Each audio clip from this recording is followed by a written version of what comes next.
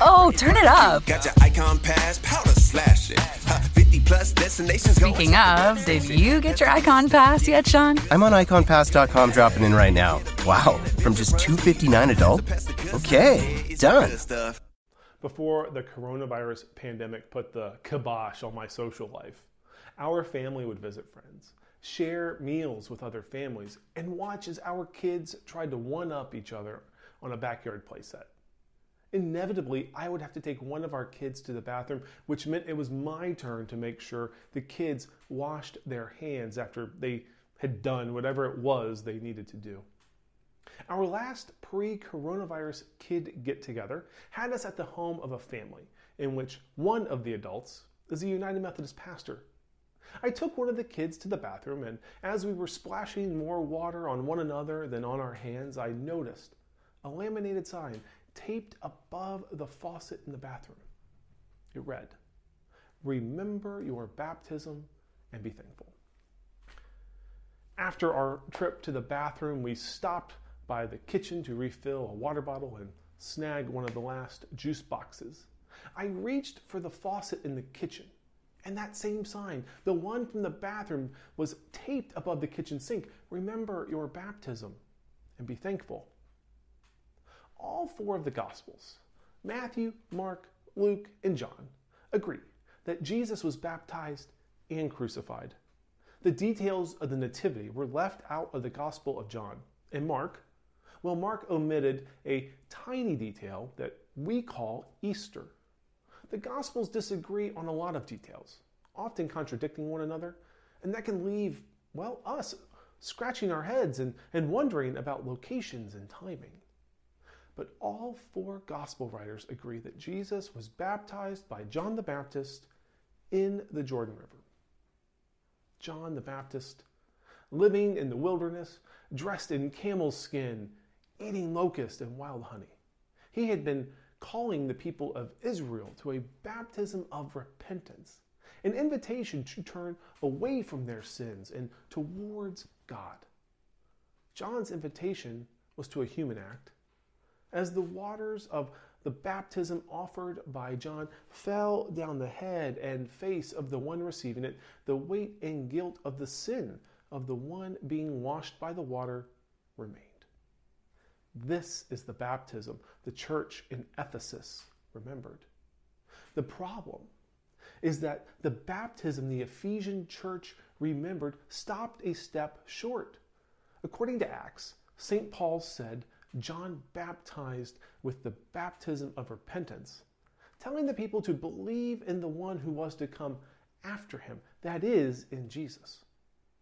The Ephesian Christians missed that our baptism is not about what John the Baptist did. Rather, our baptism is into the life and death, the ministry of Jesus Christ, the one whom John the Baptist had been called to proclaim.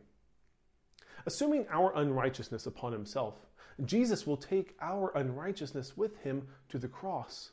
By the baptism of his suffering, death, and resurrection, Christ has done for us that which we were and continue to be unable to do for ourselves. We have been made righteous. We are right before God. Our justification began in the Jordan River and was realized on the cross when Jesus died for the empire colluders, thieves, religious hypocrites, and everyday people. John's baptism was one of repentance, turning towards God. Jesus' baptism and our baptism into his life, death, and resurrection is about the work completed by God. The waters of baptism are not a solicitation. No, we are celebrating that in Jesus Christ we have received the pardon we could have only hoped for and have claimed the name beloved child of God. Remember your baptism and be thankful. As a pastor, one of my favorite things to do, it's my favorite thing to do, am I allowed to have favorites? Is to stand at the baptismal font in the sanctuary or in the fellowship hall and baptize new Christians, babies, confirmands, adults, and everyone in between. What I love about the moment the water runs down the face of the person receiving it is seeing the hope in their eyes and in the eyes of those who have gathered with them. Family, friends, the entire congregation.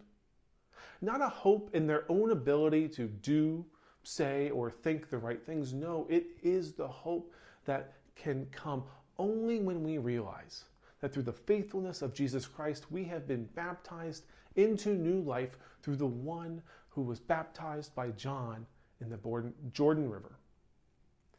Every person who has been baptized, regardless if you were sprinkled, poured over, or dunked, remember, it's not about us, it's about the work of God in Christ.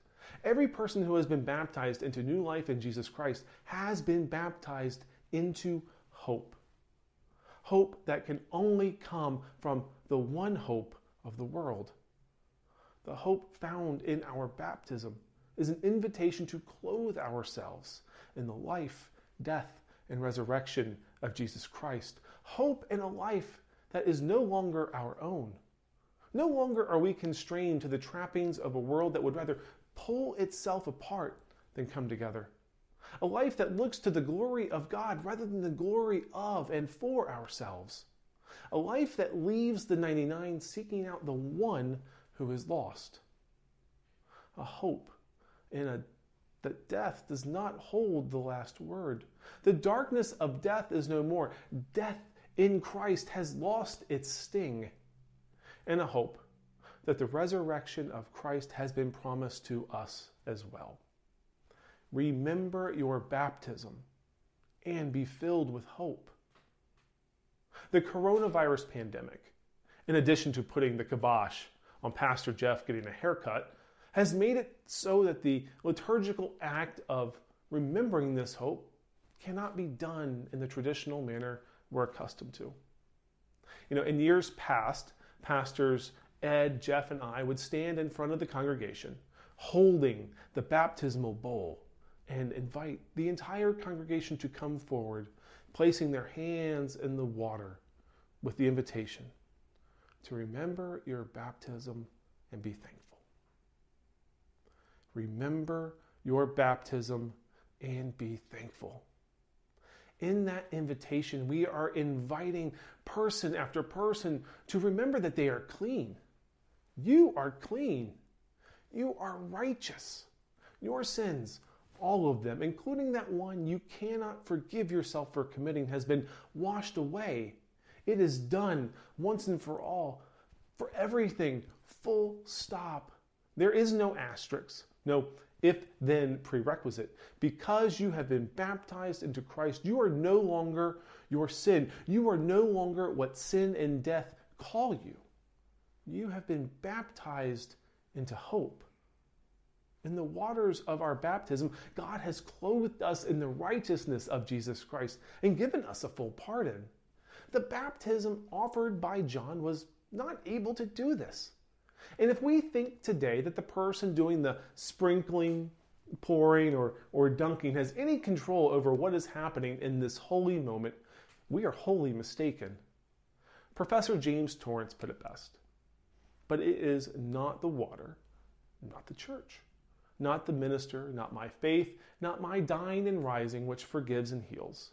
It is Christ who has done this for us and in us by the Spirit. So we are baptized in the name of Christ, not our own name, and we are baptized into a life of union with Christ, of dying and rising with Christ, in a life of communion. In your baptism, you have been raised into a new hope, and that hope is new life in the life and death of Jesus Christ. Remember your baptism and be thankful. All week I've been thinking about that laminated sign in my pastor friend's bathroom, that sign in his kitchen. The next time I'm able to visit, I think I'll smuggle in a Sharpie marker with me and do a little editing while the kids are washing their hands. Remember your baptism. You have been baptized into the hope of Jesus Christ. And be thankful. Amen.